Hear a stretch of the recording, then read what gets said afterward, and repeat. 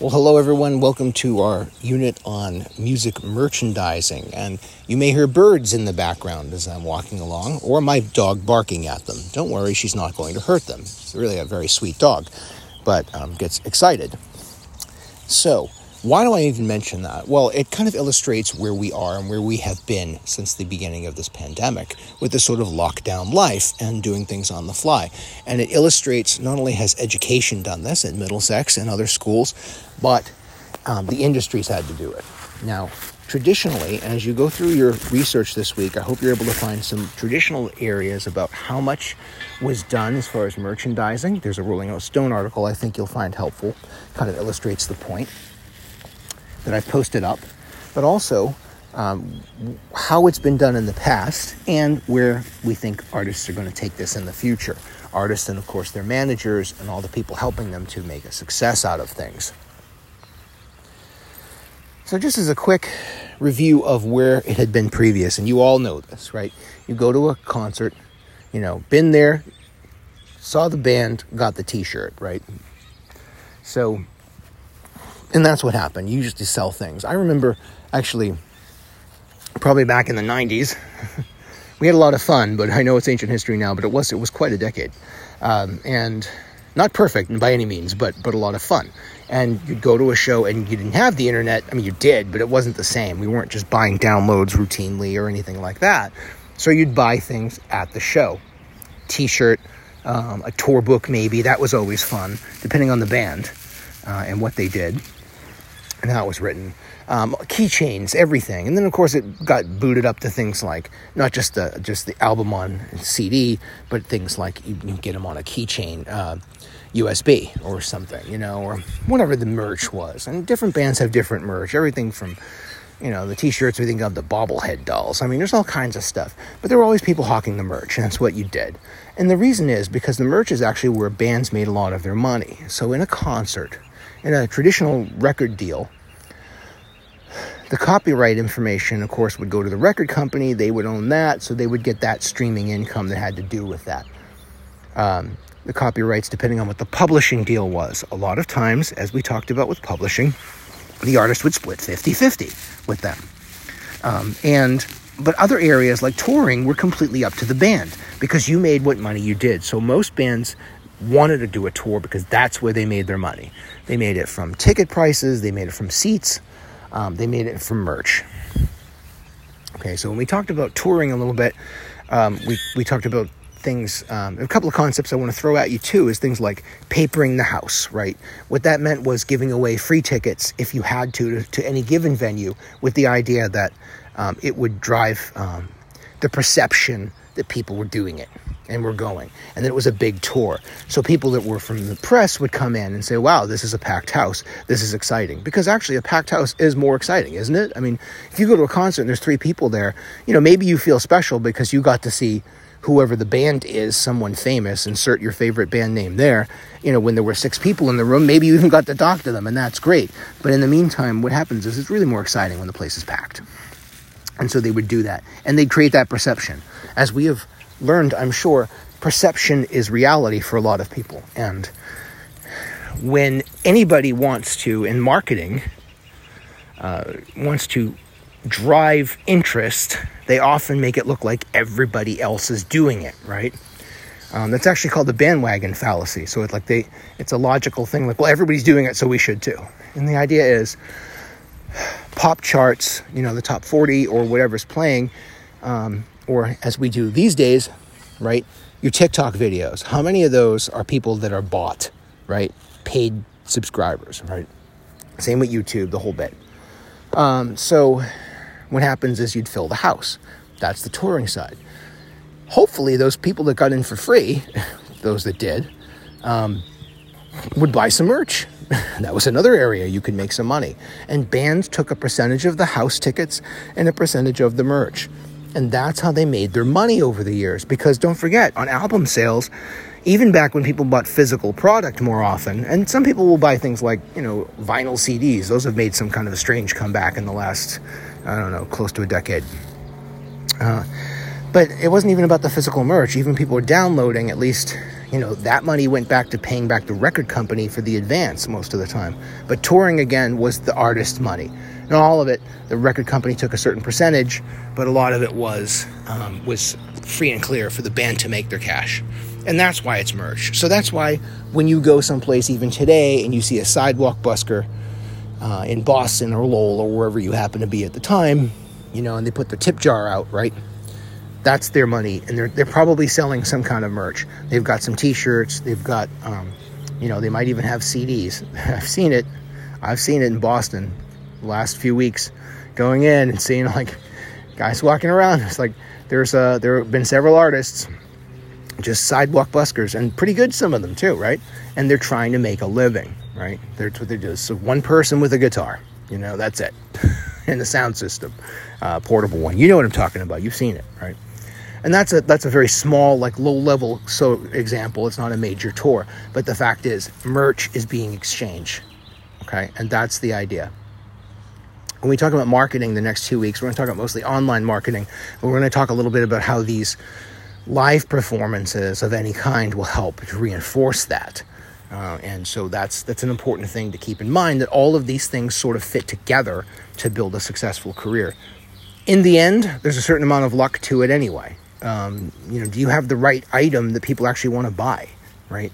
There have been some abysmal failures where people have said, oh, this is the coolest thing. Everyone's going to want one of these, and nobody bought them.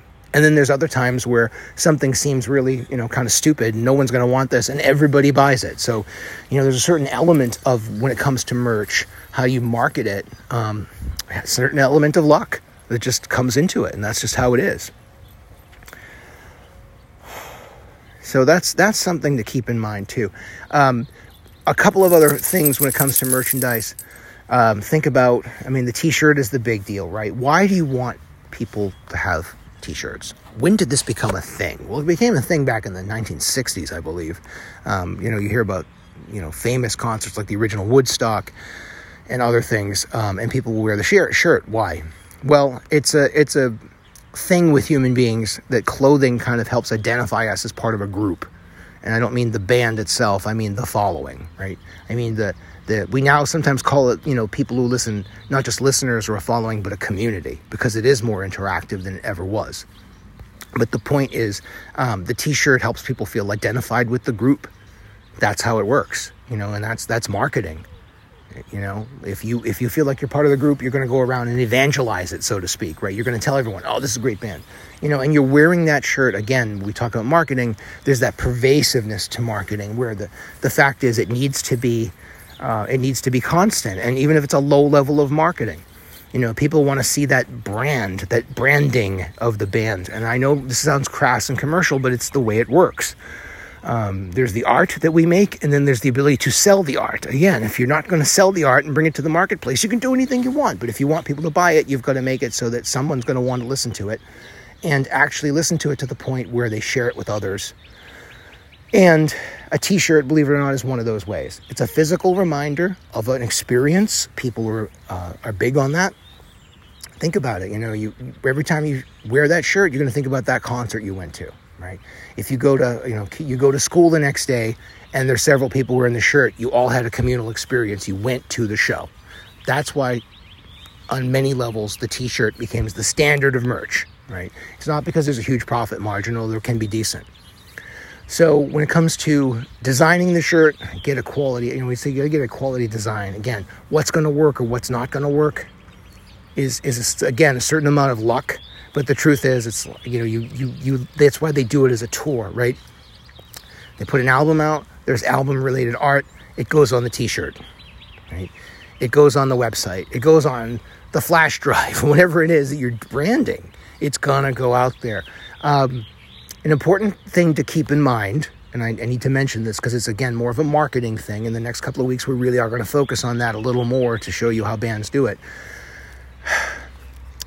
Branding is the images, yes, but it's also like the intangible feelings that people have about a product. So, for example, if I say Starbucks, something pops into your mind. You either love Starbucks or you don't like it at all, right? You like it or hate it or whatever the thing is, right?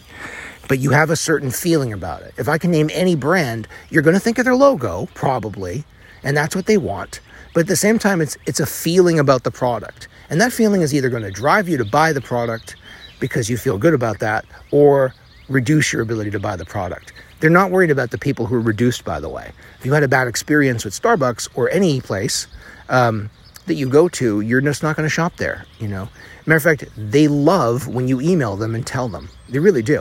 Because you think that your complaints aren't helpful, but they really are, because it tells them what they can improve. At least if they have a good mindset, which that company seems to in this area, at least, marketing.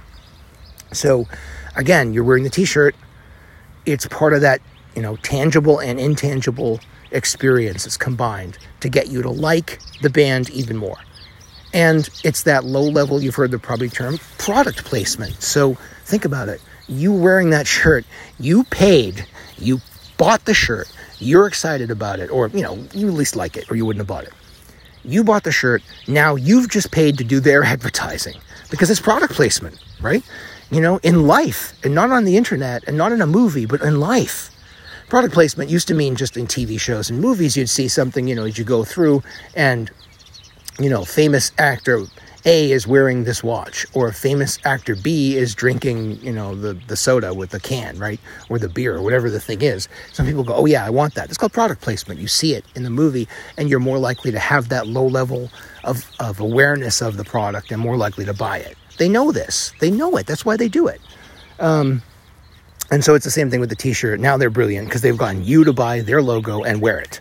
It's not a bad thing because you bought the shirt because you liked it, but that's what happens. That's why one of the reasons why merch is so important. It's not even the initial sale. It's the reminder of the band that you constantly have every time you wear the shirt, and every time you wear it, you show your friends.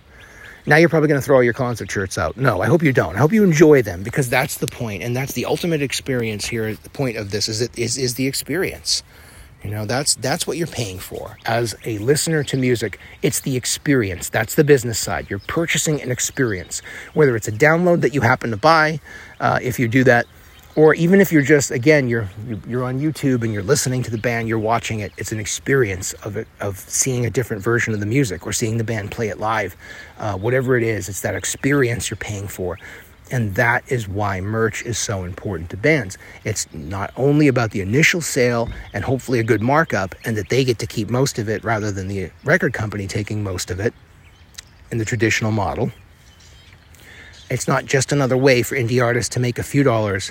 It's part of the continuing part of the experience of being involved with that band and drawing you in and having you become part of their community of listeners. And it's all a holistic system, not always a good one, but for the band, it tends to work. And you need to be aware of that because you're a part of it, if you like a band. And if you're looking to help other bands, as we're learning at least how to do, whether we do it or not, if you think about it this way, this is the merch just ties everything all together, and it is so important to any musical business endeavor.